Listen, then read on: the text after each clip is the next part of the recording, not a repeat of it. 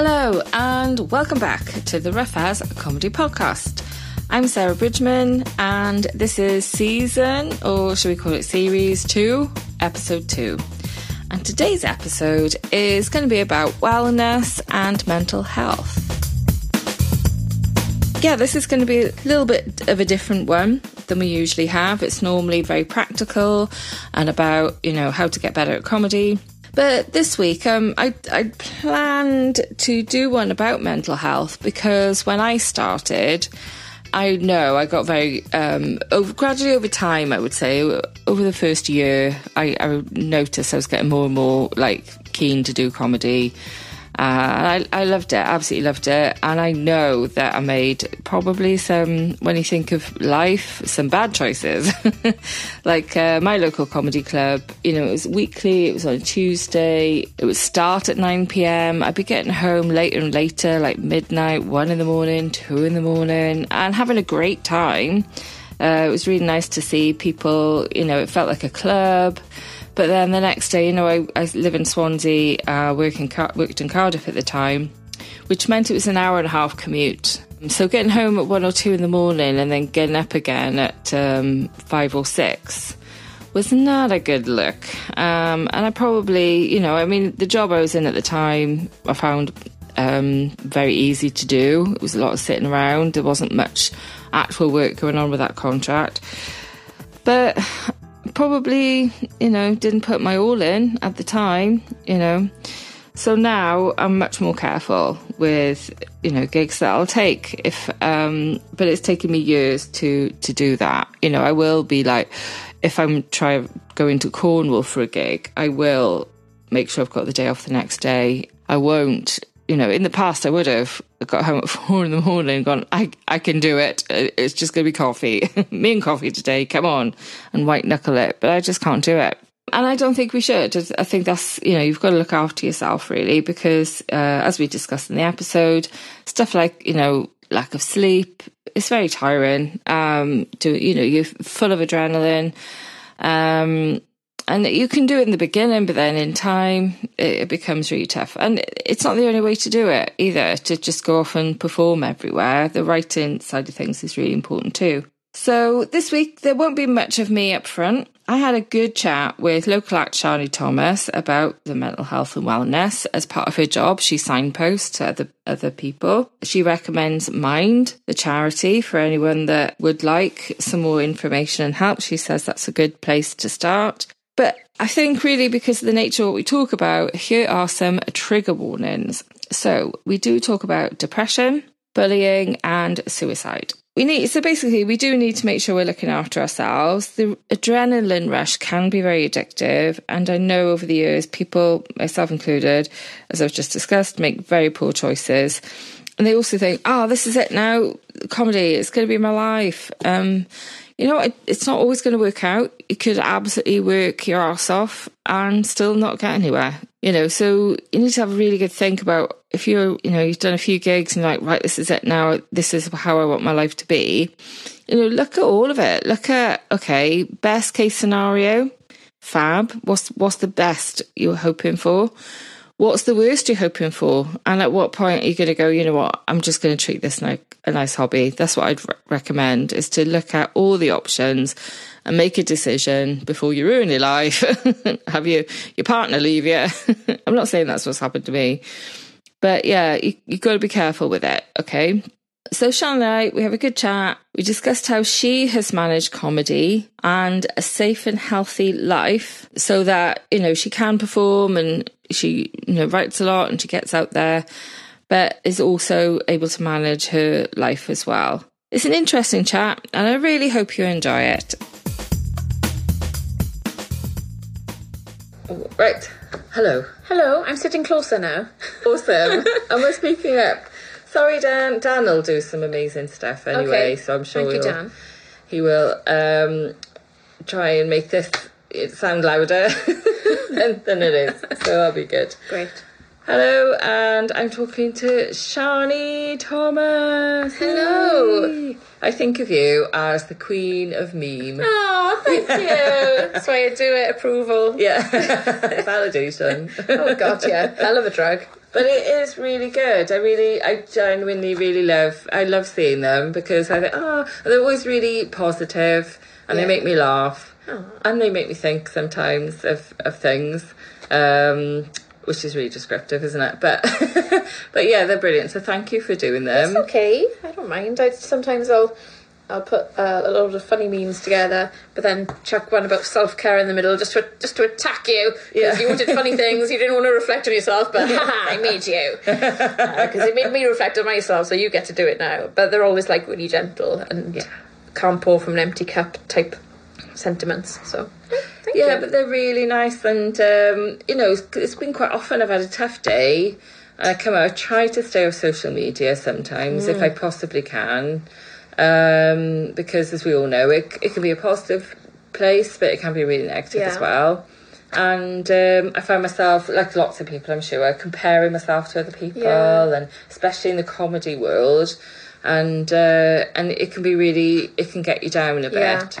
So I try to stay away from it. I try not to look at, and also I'm like, it's like people will tell you stuff so they think, right, I've told everyone now because it's on social media. And then you meet them and you have a conversation with them as if you know stuff already. Because I put it on Facebook and I'm like, how am I you don't come up on my Facebook. Anyway. It is, isn't it? It's just a really, like, Facebook will give you then, out of your friends list, a pool of like 30, 40 people. And you end up only seeing each other's posts, and then it kind of stays that way, and it's kind of hard to get out of. Yes. So I just keep getting the same people. It's really nice actually, but so I don't necessarily see a lot of comedians anymore.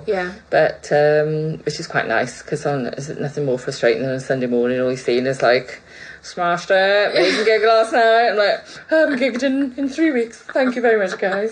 I did the classic thing when I started, this is 3 years ago in May, where I thought, I'll add lots of comedians as friends. Oh, look, he has his profile picture with a microphone, or she has her profile picture with a microphone. If I add all these comedians, they'll offer me gigs. And so I ended up with like 1,800 friends or something like that. And I thought, okay, that obviously didn't work. And I don't know these people. And it was when I got ill last summer, and I thought, do I want these people knowing my business? So I kept everyone of the comedians that I happen to have made like internet friends with, so to speak. But then I deleted everyone else, and now I'm like, it's nothing. Nothing. Oh, well done. So yeah, it's good because of the comparison poison. Yes. And one of the reasons I want to talk to you today is because, and I might have got this completely wrong, we might chat and you might go, I don't know where you got that from, sir. you be crazy. But I know that you're through the memes and stuff on Facebook, I know, and from stuff you told me, I know you're interested in mental health. Yeah. Am I right in thinking mental health is part of your job?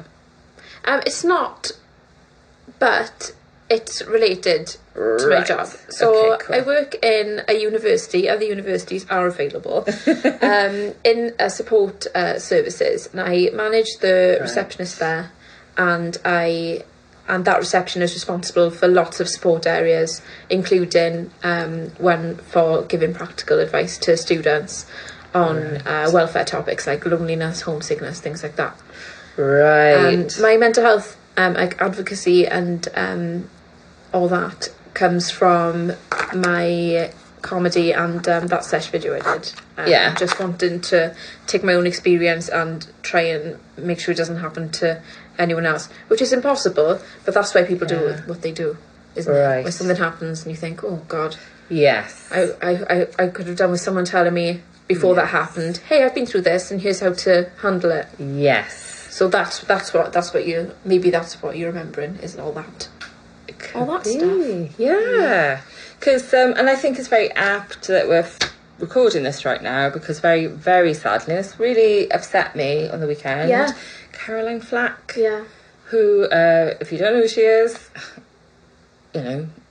she is a presenter of Love Island, but amongst other things, I mean, obviously looking at a lot of her stuff, she took her own life. Yeah. Which I was very sad about, because I really like watching Love Island. Yeah. And also, I remember seeing her on Strictly and thinking, you know, she seems like a really nice person, and that's why I liked her. Who knows? She could have been awful off stage. Who knows? Because we meet people all the time who are lovely, you know, public person, but she seemed like a really nice person. And also, even if someone is awful, you don't want them having gone through that pain. So I feel really sad about that. But also, so I think, actually, it's quite apt that we're doing this, because, and it's interesting as well, saying the word wellness, because I was thinking mental health, but I think possibly I mean more wellness, because it's not just about your brain. Isn't in a jar, is it? No. You know, it's part of your body as well. Anyway, science. Hey guys, hey kids, you learn some science. I got you.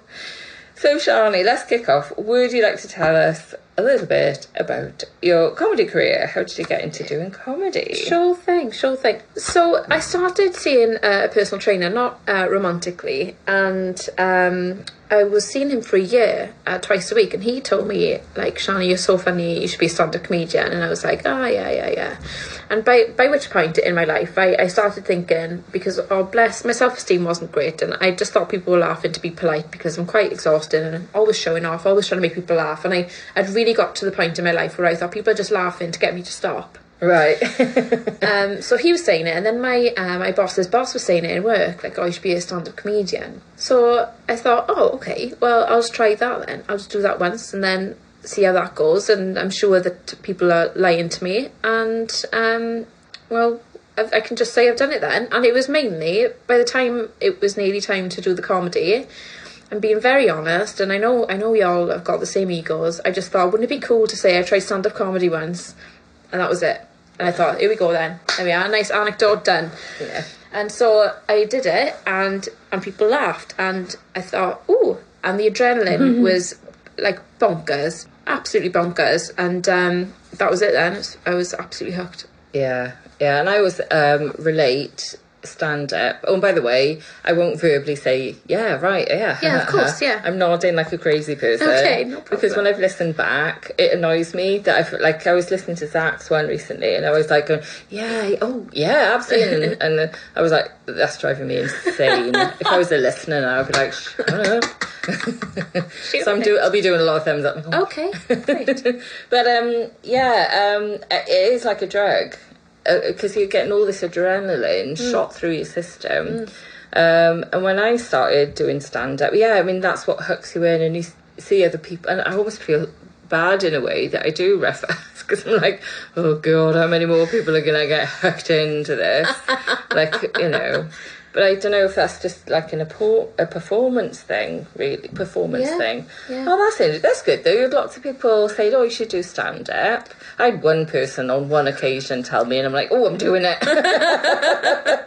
So I kind of know what you mean. Otherwise, I was just annoying. So what point did I...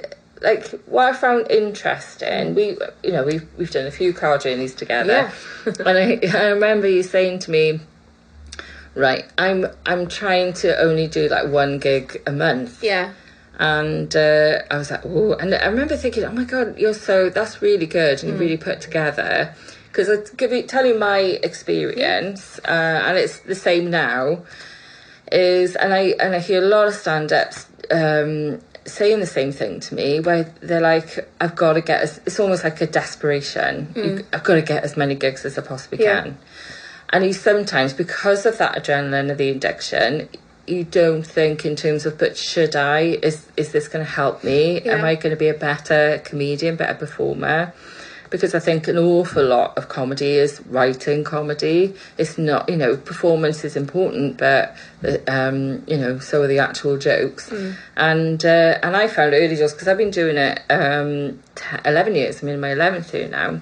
And quite often I'd be like, I wouldn't think about things like, I'm not going to get in till 4 a.m. and I have to get up at 6 a.m. because I work in Cardiff. Yeah. And being knackered, first few years being absolutely shattered, like grey under my eyes, and taking photos because I was like, oh my God, look at the state of me. I think I aged 10 years in 10 months. and it wouldn't have occurred to me to not do that, as I loved it so much. Yeah. But I was just like, oh my God, that's really good. So would you like to tell us a little bit about that and the decision you made around that? I started doing comedy to, why I started, just wanted to try it. But I thought that it would be cool to talk about things like Crohn's, and where I'm from and things like that, and make people aware that invisible conditions exist. So first of all, it was all about that, and this is cool because I'm telling people about Crohn's. And then it got about, as people were talking to me, it got about doing as many gigs as I can. And I thought, okay, well, I can't afford to do 10 a month, so I'll do like one a week. So I did that for a little while. And then the next thing on my mind was getting a 10, because I was doing a 5, so I was getting my 10. And then for the last 18 months, so until about 6 months ago, a year before that, it was then trying to build up material to get like a bulletproof 20, to then get that on video, to then apply for the Glee middle spot, to then get a Glee paid spot, or get even better video footage, apply for all these further away gigs. And I thought, and if I make it, I could be on like panel shows and stuff. Oh my God. So I need to do all this. And I was in my overdraft every month and like deep into it. And I was exhausted. My boss took me to one side, asked me if I was okay. I said, I'm just really tired. And he was like, why? I said, I've done like 3 gigs in a row this week. And he's looking at me like, yeah. And I'm like, and fair play, it was very mainly concern. And I thought, what am I doing? I'm jeopardising my day job. I love my day job. So I just decided to calm the heck down. And I tried to do now 1 a month. I took some time off because I wasn't well. But I tried to do 1 a month so that I'm not rusty, but that I get to have my adrenaline rush, have my approval boost, but not get myself into debt or get myself absolutely knackered. And I've gone back to now not being obsessed with this whole like bulletproof 20, get the Glee spot. It's like, it's not a board game, and like and that's not what I started it for. I started it because I wanted to make people laugh and make people think about things. So I've gone right back to that, and now I hope I will do better gigs, because I don't care as much if they go well, but that's not going to affect how much I try, if that makes sense. Yeah, totally. So now I don't, and I got the sesh stuff, that I can do. So as far as like getting paid for things, I could do that if I wanted to. But so I'm not obsessed with that anymore, and I've just kind of come full circle. But it took 3 years. So if I could say anything to someone just starting, it's just like, calm the fuck down. Yeah, cool your boots, and just don't listen to other people's ideas of how many gigs you should be doing a month. Do what you've got the money and energy for. And I tell you what, sit down, download Yolt, get your budget in correct from the beginning, and don't ignore your bank account because you've done 2 gigs in the last week of the month and think, fuck, budget for it first and be honest with yourself. What can you afford to do? If it's 1 every 2 months, it's 1 every 2 months. At the beginner's level, which I'm still at, and I'm happy to be still at, you can't start getting yourself into debt over it. It's silly. So treat it like your expensive hobby, so if I do a gig in Cardiff, say, and it's not paid, and that's fine, because that's what gigs that I'm suitable for, even though I was kind of getting into paid work last year, but now I've gone back a step, which is fine.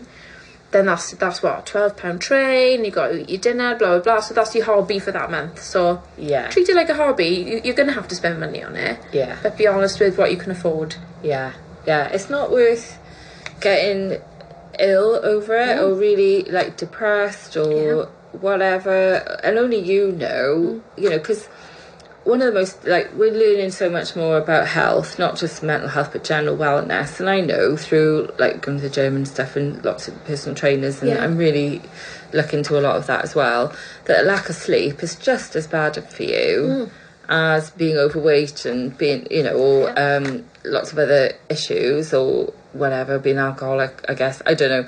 Don't judge me on my, don't go. I do know lack of sleep is bad for you, but I don't know what it's compared to. But I mean, the first few years there would be, and a few times a week, 2 or 3 times a week maybe, where I'd be like, I'm just not getting enough sleep. And even now, if I've like, the last few weeks have been pretty busy gig-wise, because what I find is, you know, I might not have a gig at all one week, and then the next week I've got 3. And that means that, you know, even one late night, I might not get home till 2 or 3 in the morning. And it's like a hangover the next day. I mean, luckily I'm self-employed, so I can plan a little bit better. Yeah. And if I had an important day the next day, I wouldn't be doing that gig, or I would be like, I have to leave straight away. Because quite often, like, I did a gig last Friday, and I wanted to be home as soon as I possibly could. Yeah. But quite often you're relying on other people. You might not be the driver. And you can say nicely to people, oh, any chance we can leave soon, because straight away, because, you know, we're not going to get home till 2 a.m. as it is, and I've got stuff to do tomorrow. And, you know, you can't force people too much. No. Go home at like 3 a.m. and I will naturally wake up at about 6 or 7 anyway, and I'm like, it feels like I'm hungover, you know. Oh, yeah. It is very exciting. Yeah, absolutely. But I liken it to, like, if you had, to me it's like a drug. And it feels very much like if somebody we knew, or I knew, was addicted to a substance, and it meant they were spending all their time and money trying to get this substance, and it was affecting their life adversely, I'd be worried about them, and if they were a close friend of mine, I might have to go, let's have a word. Yeah. No one's had a word with me yet. I'm shocked why they haven't, you know. And I'm always amazed when I think, oh, well done for taking time off. So many people do. Because how was that? When you took time off, did it help give you clarity on the situation? Well, so I got diagnosed with MS last summer after having something called clinically isolated syndrome for like 8 years, which is kind of similar, but also kind of not. So I had to be off my day job and comedy for about 3 months because I couldn't walk very far. I couldn't string a sentence together when I was really fatigued, and it was a lot of energy to like speak to people, go places. It was just horrible, really horrible.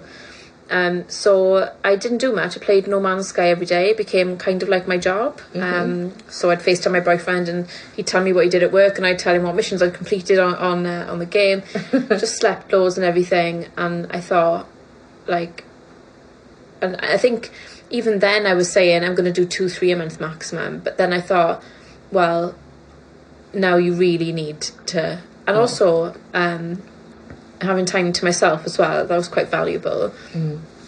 I just thought, you know, you need to calm right down then. And I just started getting into like slightly paid work. Like the last gig I did for my relapse, I got paid to host a whole night in a Copper Bar, and it was the best pay I've ever had comedy wise. And I was like, brilliant, I'm starting to get recognised at last. And I was at the top of my game, and it'll take me a while to get there again. But maybe if I wasn't off for those months, there was a risk that I was going to overdo it again. Yeah. You know? Yeah. So that was valuable for me to be off, and to think, right, I really do need to slow down properly now. So yeah, I'd say it was valuable, and I kind of wish that I could have known that at the beginning. You know, you like your alone time, you know, and you like your flat, and you like spending time in it. You know, and with other people. Yeah, like you know, I know other things slip. If I'm having a busy comedy week, other things like simple things like washing the dishes or cleaning, and I'll come home after like a few busy days, and I'll be like, shit, I didn't message my friend back, or I'm like, oh my god, and I haven't relaxed, because to me now it is like kind of a job, partly a job.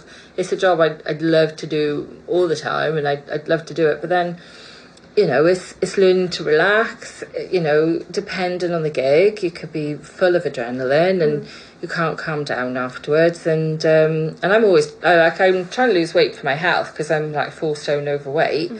And so, you know, lack of sleep, McDonald's on the way home, Yeah, because when you're Yeah. hungover from adrenaline and you're tired, I'm a 9 out of 10 comfort eater anyway. But like, I took the Bright Lines quiz on the internet. Oh right. So like when I'm honestly it's just so bad. Is it?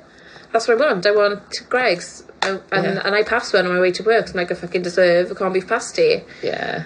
And so I was putting on weight and I was living on energy drinks. And the one thing worth noting, people who are just starting as well, is you may think, oh, at the very worst, I'll get in at 1 a.m. and okay, so I'll get to sleep. But then you might start thinking, do I have time for a shower? Oh, I'd rather sleep. So you go to sleep, then you go to work and you think, oh God, can anyone tell I haven't had a shower? And yes, you might be able to get your head down for one, but if that gig has gone really, really well, you'll be surprised. And even after 3 years, like I got used to like normal gigs, normal happenings. I did start getting used to the adrenaline because it is a drug. Yeah. And I would be able to get to sleep when I got home. But if a gig went really fucking well, I would be lying in bed for 2 hours and I can fall asleep within like half an hour. Yeah. Or less. Yeah. Bragging. Can't fucking sleep. Yeah. Because the gig went so too excited. Well. Yeah. So I get to work the next day and I say to my workmate, and they're like, you're knackered. I'm like, yeah, I went too well. You know? So you've got to make allowances for that as well. Yeah, it's a really good point. And you just get, like, mentally, I can just get upset. Even if I'm not a gig, or if I've got a new material gig coming up, that's when I go, right, I will need to start writing. I need to think about new material. I think it's great if you can get it in your routine. You think, right, 10 minutes a day or half hour a day, I'm going to write some new material so that it doesn't become such a thing. But for me, what will happen is my brain is in overdrive and I think I'm writing the most amazing comedy gold. And it happens when subconsciously when I'm doing something else. Like I'll think of a lot of stuff when I'm driving. Yeah. When I'm overtired, I think a lot of stuff. So my brain overthinks. Yeah. And you can't relax that way either. And I know, like, sometimes I'm like, I feel like I am mental right now. I feel like I'm talking, like I'll go out for a coffee with my friend and she gets mental Sarah and I can kind of see it in her face. She's like, oh, Jesus. I was hoping I'd get a word in and I'm like, I don't know, because I'm in comedy bloody mode. Yeah. It's horrendous. So, losing my friends. I'm not, well, who knows, maybe. Yeah, probably am. Apologies to any friends who've been affected by this. They won't be listening to this anyway. They'll listen to that fucking bitch. She doesn't shower. She doesn't stop talking about herself. Yeah, and that's another thing as well, isn't it? I mean, comedy, a lot of the time you're talking about yourself. You can get a bit narcissistic, a bit... I'm looking for like the funny in situations all the time as well. So yes, it can. And the other thing I wanted to talk about as well is social media, because I was subjected to bullying a few years ago, really badly. As a result, that's one of the reasons why Rough Hours exists, was because of that bout of bullying. But in 10 years of doing comedy, and it's all on like the open mic scene, you know. The first 6 months, a person came on the scene and proceeded to bully the shit out of everyone, and it wasn't really seen until afterwards. But also then a few years later, it was online bullying, and that's my thing. That it would have been nice to have had someone to know how to deal with this. Because I don't think I dealt with it very well at all. You know, I had some people on that thread saying, oh, you're being a bit strong there, saying it's bullying. I had people in real life a couple of weeks later, because I was still stressed about it and talking about it, verbally saying to me in front of other people, you know, saying, oh, come on now, enough about that now, stop talking about that. You know, it really affects you. Yeah. And because we're all like one big community, and like what happened was I was bullied in Swansea. So I felt like I couldn't really talk to some of the acts in Swansea because of the nature of the bullying. I just thought, they probably all hate my guts and nobody wants to speak to me. So then I started getting to know more people in Cardiff. And then I was bullied through Cardiff.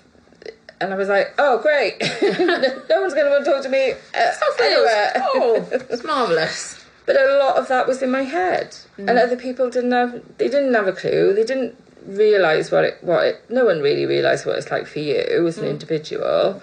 And so have you got any advice for anyone who feels they're being bullied online, like on Facebook, social media, or I'm kind of like, I'm getting better at sticking up for myself now, but I've always been better at sticking up for other people more than myself. With bullying online, it's just like, it's the same as school. The person who's bullying you has got issues, so just screenshot the fuck out of everything and keep that. And if it continues, just keep screenshotting it.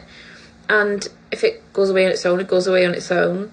But like, talk to someone you trust and show them the screenshot and show them what's going on. And if nothing comes to it, nothing comes to it. But I think something as simple as talking to someone and keeping proof is, you feel you have control over it then, and that gives you a bit of comfort. But yeah, and the most powerful thing you can do is to not respond. But that is impossible for me, so I don't know why I'm advising people, because when I've got something to say, then that's it then.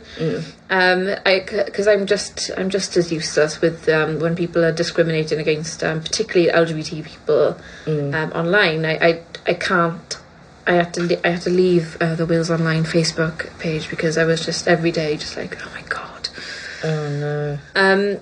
So yeah, I would say keep proof and talk to someone that you trust that isn't in that community. So if it's your workplace, talk to someone who isn't in your workplace, who's removed. If it's in the comedy community, talk to a friend who isn't a comedian, if you've got any left. I think I've got like 1.5. And there's always the Samaritans. It's always the Samaritans. I would say that. I just find it, I was bullied in school a little bit in a workplace once, and oh god, it's just horrible, isn't it? Yeah. It really is. But you won't be alone. There's always someone who's been through it. Bloody hell, make a throwaway account on Reddit and post on Reddit, say what you're going through, and people will be like, oh, that person's a twat. Like, there's loads of places you can go to for support. I'm better at sticking up for other people than myself, I just said, so yeah.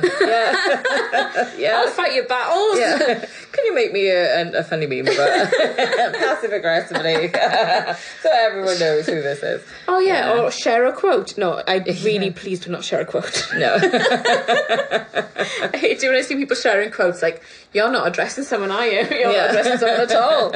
Anything that prompts you to go, you okay, babe? you okay, hun?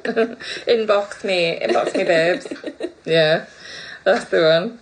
Yeah, no, and the other thing with that, I think, has affected me a lot on social media, and I've gone more to Twitter, weirdly, because Twitter, anything you post on that goes to the whole world. Yeah. But weirdly, I just feel like I can comment stuff or say stuff on Twitter, and not many people, even though I haven't got many followers, and I think I've got 570 or something, or 517, and I think 500 of them are bots. Because literally, I only get like 3 or 4 people who even like any of my stuff, and that, it's not everything.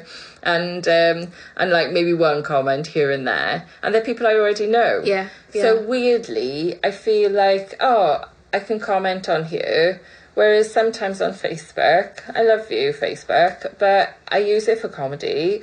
So most of the people that comment, or they're people from Rough Hours or what have you, and that's lovely and that's great. But I feel like, I don't know, it feels a bit more personal on Twitter somehow, weirdly. And the trouble with Facebook is it's just too easy to compare. On Twitter, there's so much, isn't there? And I follow like comedians I follow, and they're famous, the American famous comedians or show hosts that I like, famous people that I wouldn't see what they have to say anywhere else. And my 13-year-old me is friggin' amazed that I can contact John Cusack. Yeah. I'm like, how is that even possible? Because these, famous people used to be you know, these special beings that weren't human, that you couldn't contact, and all of a sudden you can contact them because they are indeed human beings. It's so weird. But on Facebook, and Instagram, isn't it? You can easily compare yourself, go down that rabbit hole of, oh, they're getting more gigs than me. Yeah. Oh, why are they getting that gig when I wanted that gig? And, oh, they've been going, like, literally everyone's been going less time than me that isn't professional. You know, apart from one other person, I won't mention name. But, you know, I feel like everyone's been doing less time, and then some of them are, you know, getting really successful, and maybe they've got jobs that I want. And I went through a really tough time, and it was probably about a good few years where I felt so frustrated and so stuck because I couldn't see a way forward. Especially, you know, quite often a lot of people club together that have either started at the same time, or they understand each other, they want to go off and maybe write jokes together. And I had one person that we would, you know, write together, or we'd just go off and have a laugh. But that person wasn't always living in Swansea, and I didn't always have her around. So I found myself on my own quite a lot. And then you'd find, everyone else is paired off. But, you know, so when the new people come through, they, you know, they don't really want to hang out with you or talk to you, or so you think in your head or whatever. So that was my big problem with Facebook, until I figured out that the reason why I was obsessing so much, particularly, you know, I get so angry and upset in myself about if somebody was doing well, and that was actually and being really jealous, and that was purely because I wasn't working hard enough on my own comedy. I really just thought, well, I'm brilliant, why am I getting ahead any further? And that was just a sign that you've still got work to do, loads of work to do, and you've got to look at yourself. And I just thought, that's quite a useful thing to know, because when people start, and I see it through with a lot of the local comedians, they, you know, it's really nice, they form really good friendships and what have you, and I'm like, you know, they're going, comedy's amazing, everyone's so friendly, and I'm like, oh, bless. Okay. Although maybe it is better now than it was when I started. Because when I started, you go to Blinkett, we went, really good fun and great memories. Went on a road trip to London to do a Laughing Horse gig. And I think the host was like, you return. And they were, get over that. We were treated like cattle. And they were absolutely furious that I had a guitar with me. You know, you don't always get treated nicely. You know, sometimes a gig is run by a bitter old fart that will never get anywhere because they're horrible. You know, and you're like, oh God, I've got to deal with all this as well. You know, so what do you think about Facebook? And social media? How do you deal with it? Well, before I started comedy, I was going to leave Facebook because of the comparison thing. But I decided to stay for, like, Sesh found me on Facebook. I don't know, I think they saw me somewhere or someone recommended me or something. But I decided to stay on Facebook for comedy, and then them contacted me on there and organising sketches with me on there kind of rewarded me staying on there. And I thought, right, I'm going to use Facebook then for spreading happy shit. So I do my meme things. I love memes. I'm obsessed with them. You may think now, you know, I'm up to date with the memes and things, and I choose good ones. But in 2014, when I was freshly divorced, I called them memes. I didn't even know what they were. So I came a long way. So Facebook, I'm hoping that everyone's going to become tired of it in the next kind of 5 to 10 years, especially with this new generation of young people coming up that aren't so fussed. Well, my friend's son is 16. About a year ago, my friend was saying, you know, Facebook is, they're like, it wouldn't be seen dead on Facebook. It's for, like, old people. So it's already out the door, really. But then what does it get replaced with? Exactly. Is it going to be, hopefully, people... I just want people to be more aware and more mentally aware of if something happens, like with me, comparing myself and give myself a really hard time. It's like, okay, if that happens, you could do this. And, like, if you can't, which is for me, I have a social media day. I have a phone app, device day off on a Sunday. That's good. I keep my watch off. I will have my phone on, but I'll leave it upstairs somewhere that's not easy for me to see. I'll leave it at home. And when I first did it, I'm like, oh my God, but I might need my phone. I'm like, but for what, really? Yeah. You know, and I would like to extend that to more than 1 day a week and maybe make it 2 days a week, because you always worry and think, oh, but I'll miss something. It's that fear of missing out. Yeah. And you don't ever miss anything. I think Facebook's, I don't know, it was nice at first having everyone, like people I lived with in Hampshire when I did voluntary work when I was 19. Having people at arm's length was really nice. But now, and this is my personality as well, plus my energy levels mentally and physically, having everyone at arm's length has caused me to not keep in touch with people because they're there, so I take them for granted because they're just there. So I don't think it's social media at all. And all the I sound like someone who watches YouTube documentaries about conspiracies, but all the Silicon Valley people, Bill Gates and whoever, they don't let their kids have phones because they know how dangerous they are.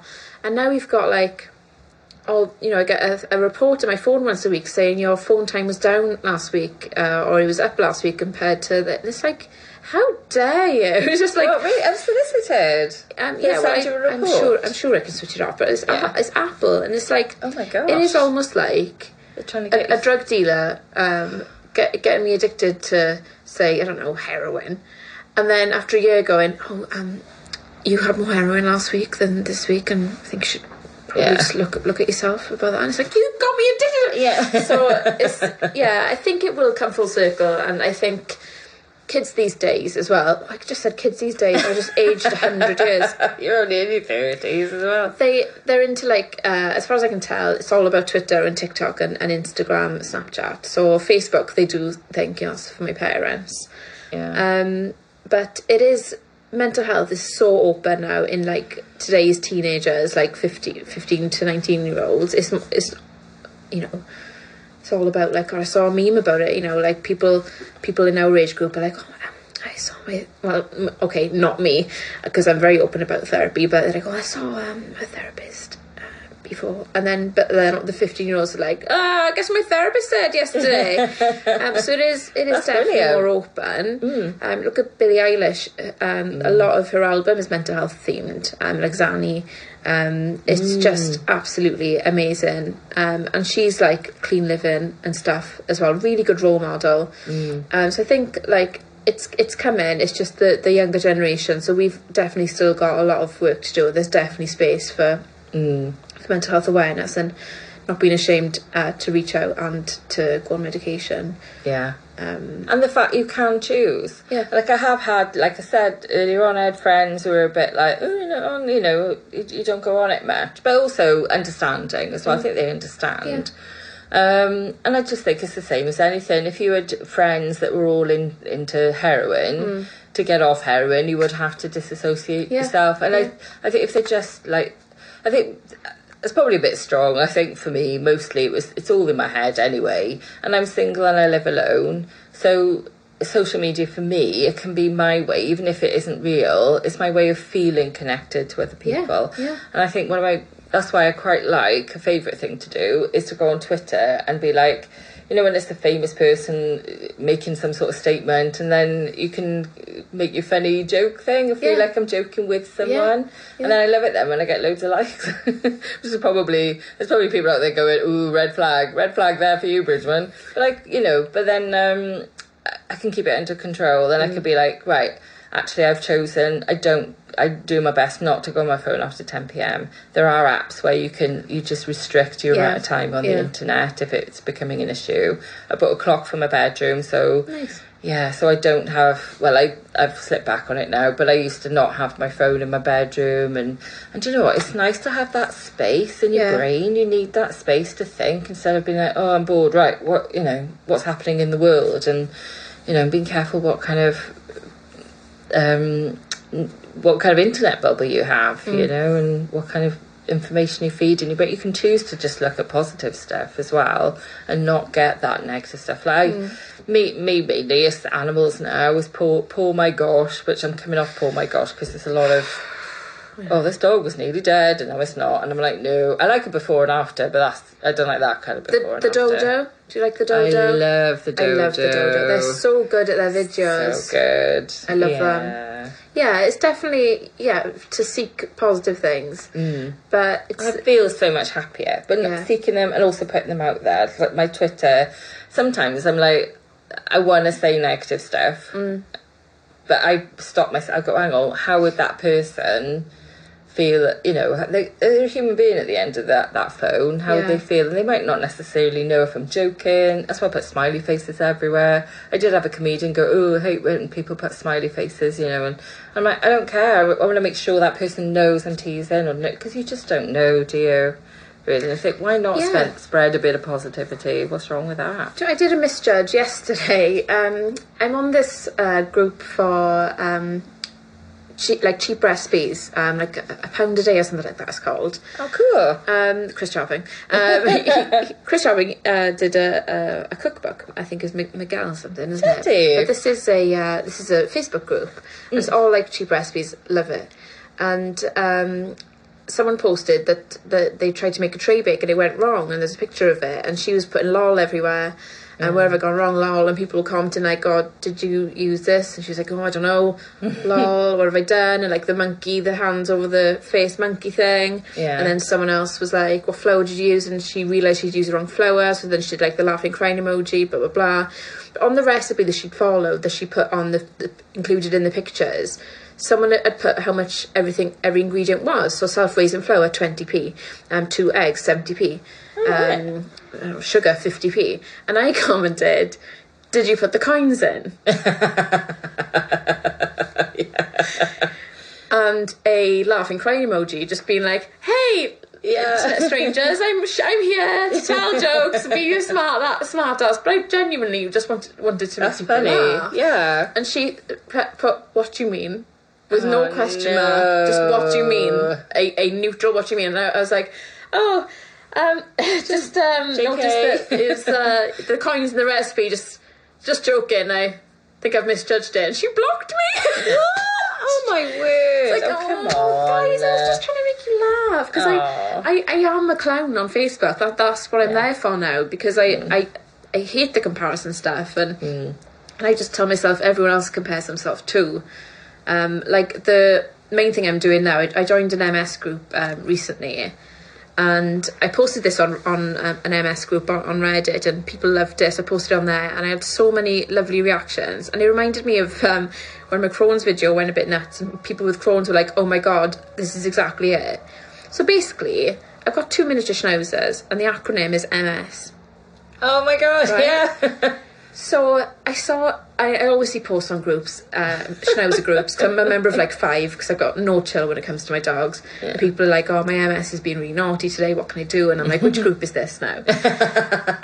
So someone posted, fucking hell, they posted something like this. Thank you to everyone who advised me regarding stopping my MS from barking and screaming. So I posted it on the MS group. People that loved it. There was like another one saying, how can I stop my MS from weeing against wheelie bins? And I'm like, well, I've got a weak bladder, but you know, who said they saw me? You know, so and people were laughing. I was like, this is great. So I'm like, we are clowns, aren't we? Yeah. But yeah, you can misjudge it. Yeah. You can misjudge it. But I have to say, as well as the memes that they really make me feel better. They really do. And I think I've learned quite a bit from you as well, because you'll post things as well, or we'll talk, and sometimes I'm like, you know, things around like gender and things like that, because I'm much older than everyone else, and even though it's maybe 12 years, sometimes 20 years, and I'm starting to see, oh my gosh, yes, there's a big difference now between the youngest person I know and me. You know, and I don't think there's a way to get over it. I think I'm gonna be all right, mum, you know, oh god, she's out of touch. Yeah. But I don't want to be. I want to be informed, and I don't ever want to upset anyone or offend anyone. So it's useful things like I think you were telling me about, let's try and get out of commenting on how people look. So, you know, when you see someone and maybe they've lost weight and you go, oh, wow, you look amazing. You've lost weight. How do you know? I can't remember what you told me about that, because so then when I met someone I was like, oh, they look really good, but I can't remember what I'm supposed to say. So but things like that have really helped in the past as well. And I think one thing you said is like, I think you said to tell someone if they've helped you, tell them, because we so often will go, oh, that was really good, and then you keep it to yourself because you don't want to come across as sycophantic or come across as like a kiss ass, which is the same thing as sycophantic, but you know what I mean. But and I just thought, you've helped encourage me to tell people, look, you've really helped me there, and you've been, you were a good friend, and thank you, which are things that maybe I would have only done to people who know me really, really well, because also I'd be more worried that people would be like, okay, fine, you're mentalist, But now I'd rather people be like that reaction than, and I think most people, I'd love it if someone says, oh, I love it when people go, oh, Refaz has really helped me. I'm like, oh, brilliant. Yeah. Because that's not for me. That is like, oh, good. I feel like I just wanted Refaz to be the club I wished we'd had when I started. Yeah. So you got the same attitude as me. Like you're trying to, the start that you had, you fixed it. Yes. For other people. Yeah. And what's really great is that other clubs are adopting some of the things that we do at Refaz. And I'm like, fantastic. Yeah. That's brilliant. Like they are starting to just accept, have open spots. And they are like, it's really good, and being more inclusive and being a bit nicer than when I started, and it was started on the back of that bit of bullying, and now it's like, oh great, that it feels like that's minimised. It's not completely gone because the people involved are still around, and they have issues, but I'm sure their issues aren't as bad as they used to be, because they're not as vocal as they used to be, which is good. And I think it's helped me to go, oh well, I'm glad that I hope that person gets the help they need. That's good. That's another good thing as well, because I'm sure that person has no idea how bad, that incident was for me, and it's affected me for years. Yeah. And it's none of the business either, because it's clearly something I've had to deal with anyway. So, I don't know what else, if there's anything else I wanted to cover, really. Is there anything else you'd like to cover? And you would like to... This is out just because I've been trying to read it, but... I love me a self-help book. The size of this fucking book. That would be great for pressing your tofu, when you're like, any tofu users out there, when you need to squeeze the water out.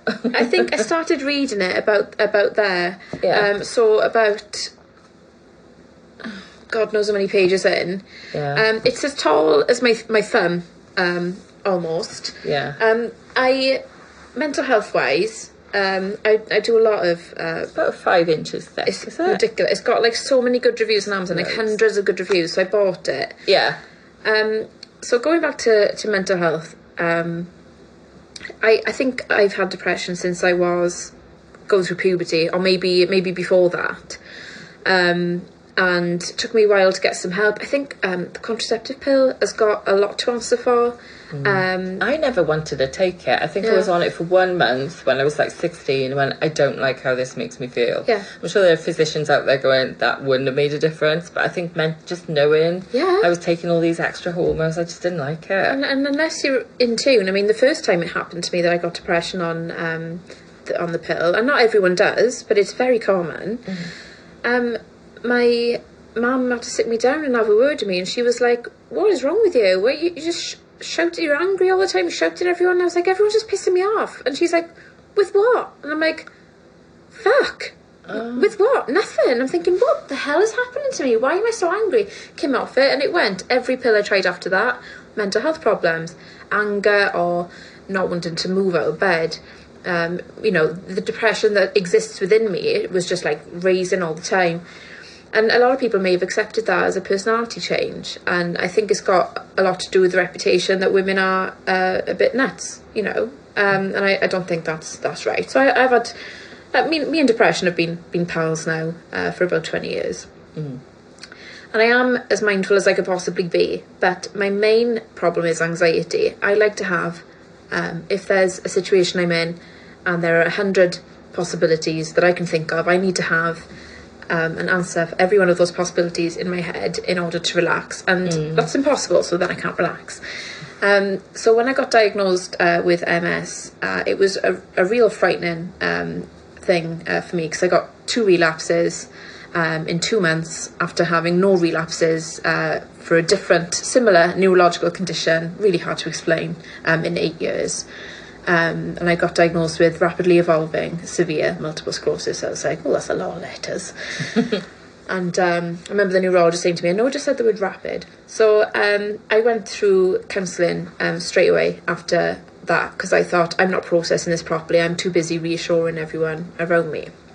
So I bought this book. It's called Full Catastrophe Living. I'm not associated with the author. If I was, I'd tell him to try and be more succinct with his wording, because it's huge.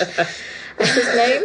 John Kabat-Zinn. Right. So my therapist, because yes, I'm like the 15-year-old, I'm not ashamed.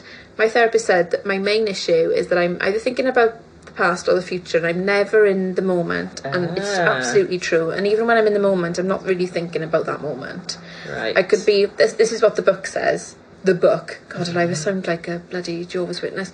It says about looking at a sunset, but instead of looking at the sunset and being in the moment, you think about what your friend said when they saw a sunset, or how are you going to describe this moment to people, and how cool is this, and should I take a picture? And you start thinking about, you're not even looking at it anymore.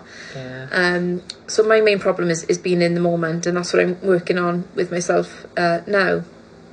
And also like challenging myself with CBT, like what's the worst that can happen? What would I say if I was my friend? It's all classic things, such as like, if I was in court, would I have a leg to stand on? Like, are you worried about this? So what evidence have you got? None. Yeah. None. Take my anxiety seriously. So anxiety is my main thing. I've been on antidepressants. I'm not ashamed. They definitely helped me, and then they didn't.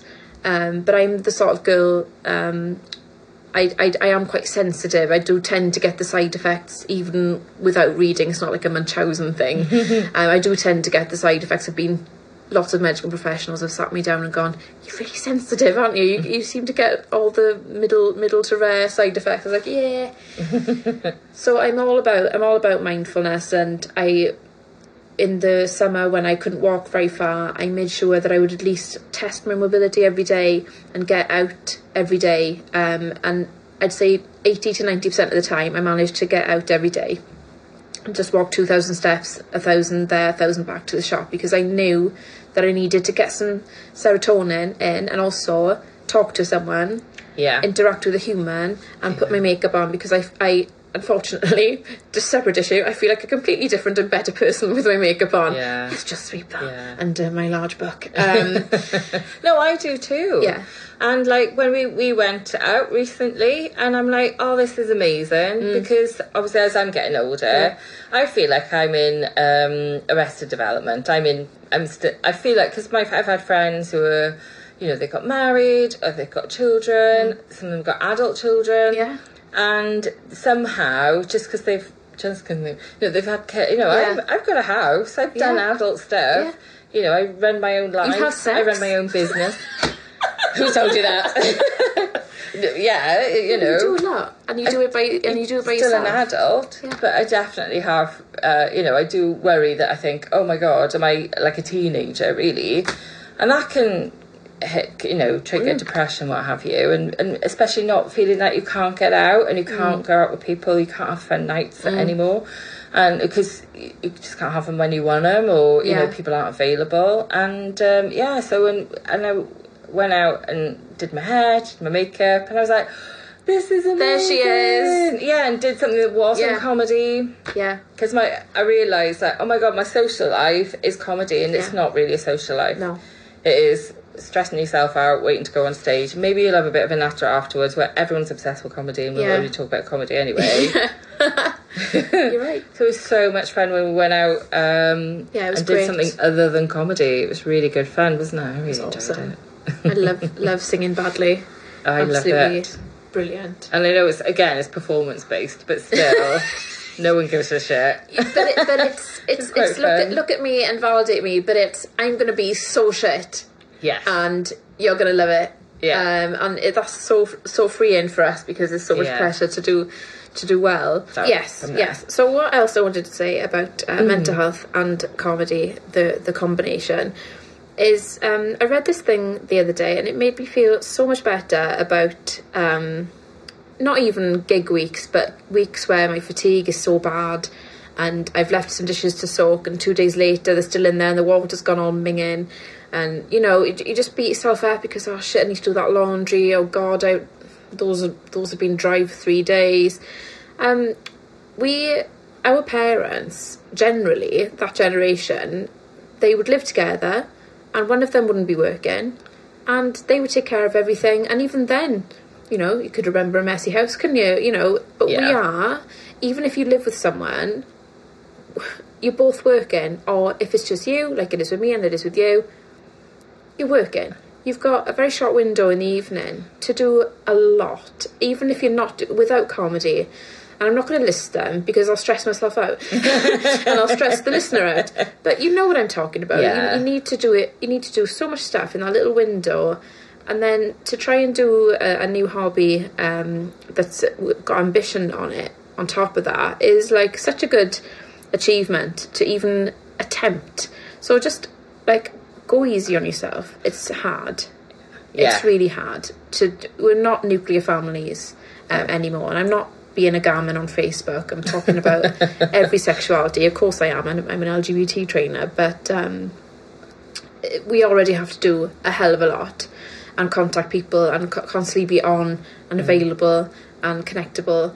And it's not easy. And put comedy on top of that, and it's not easy again. So just go easy on yourself. And if you don't want to do comedy for a bit, then don't do comedy for a bit. You don't even have to announce it. Just say no. Yeah. I had, over the 3 years, even without my break because of MS, I'd have a cheeky couple of months off now and again. Just say, no, not available. Yeah. And then, and God, the offers weren't exactly like, tidal wave, but you can. Yeah. You can do it without shame and without anyone noticing. Literally everyone's thinking about themselves anyway. So yes. And I don't mean that in a mean way. It's just that we all want to make people laugh, and we are kind of gently narcissistic. So just be nice. Just be nice to yourself. Yes. Be nice to yourself and others. And I think that's so strong as well. The fact that you think, in my head, everything's all about me because it's my life. Mm-hmm. And you do think, and sometimes I have worried about like doing Rough As. It was getting to a point, it was twice a month, and it is lovely that people would say, oh, I love Rough As, I can't wait till the next one. And I was feeling under pressure to always do it, even though we had changes. We had like Tom and Guitar left, our venue closed, so we had to find other venues that weren't the same. It became to me just any other open mic night, which I was like, why am I putting my time, and other people, they could turn up once every few months. I felt like I always had to be there. Yeah. I missed one last August. I had, other people look after it for me. And on the night, venue double booked. They quickly found another venue. A lot of issues went on that one, wasn't it? Yeah. And, but I felt like, right, great. And I had someone, the way he worded something to me, it was like, I was like, my defences, my hackles were up. Yeah. And I'm like, I can do without this stress. But now we're in a lovely venue. I've made a decision to make it once a month because that's what I can manage. Yeah. And I have had other people be like, oh, when is it? Oh, why is it only once a month? And I'm like, because that's all I can manage. Yeah. I'm the one that gets the messages. I'm the one that gets the not constant, maybe once a week, somebody going, oh, hope you don't mind me messaging you. But what time does it start? And can I have a spot? And I'm like, I have to deal with that. The information's literally there. Yeah. Yeah. I have to deal with that information. So it's down to me. Yeah. And I remember feeling a bit like, oh, God, I can't not do it. Everyone will be so disappointed. But the reality is, people would be like, oh, yeah, I really like Rough As. It was my first ever gig. Oh, bless. But the reality is, most people, they'll be fine. They'll find another night to do, and something else will pop up in its place. It's just where we are now. I'm like, oh, I've started enjoying it again. I enjoyed the last one. I enjoyed that it's one a month. And if it becomes too much, I'll just stop doing it. Yeah. People won't, they don't notice. They really don't. Yeah, that's really good. Yeah, thanks, Shani. You're very welcome. So I think that'll be a good place to leave it. Great. Is to say thank you so much for doing the podcast. Thank you, Queen of Meme. Thank you. And check you out on Facebook. Thank you very much. Have you got any other messages, anyone you would like to direct people to, or if you want to see memes, but I don't know who you are, then I can't add you on Facebook, because my rule on Facebook is that unless I would invite you into my living room, I can't invite you onto my Facebook. But like my comedy page, Shani Thomas Comedy, I post singular memes on there. I am considering start doing group meme posts, but at the moment I post just single memes, but they're pretty good and they get shares and stuff. So yeah, come and say hi there, or on my Instagram, Shani Bach, or on Twitter, Shani Bach. I am my real self on Twitter though, just FYI. Yeah. I like you wherever you are on social media, so you're a good egg. Thank you very much, Shani. You're welcome. See you soon. Bye. Bye. There you go. That was our chat with me and Shani Thomas. I want to say a big thank you to Shani for her time and thoughts and expertise in that area. So thank you so much. Look Shani up. She did a lot with BBC, or she has done a lot with BBC Sesh, and I'm sure she's going to continue to do so. So there is some of Shani's stand-up online, and I'm not sure when the next podcast will be out. I have got some ideas for stuff that I want to talk about. One is like common obstacles. You get to a certain point and then you feel like you hit a brick wall, and then that's one of the things that's kept me going with comedy, is that it just feels like a series of massive brick walls that you feel like you have to constantly overcome. So I thought we could talk a little bit about those.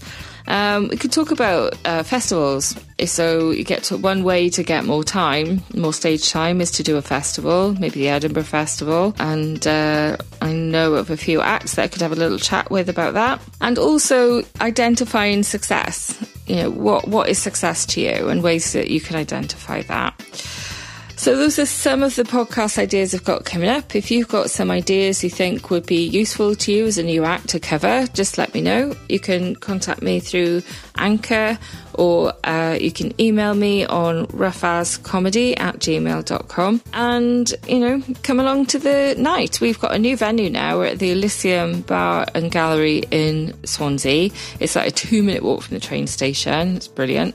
And all the details are on the Facebook group. Thank you so much for listening. Thanks again to Shani, and I will see you next time. Thank you very much. Goodbye.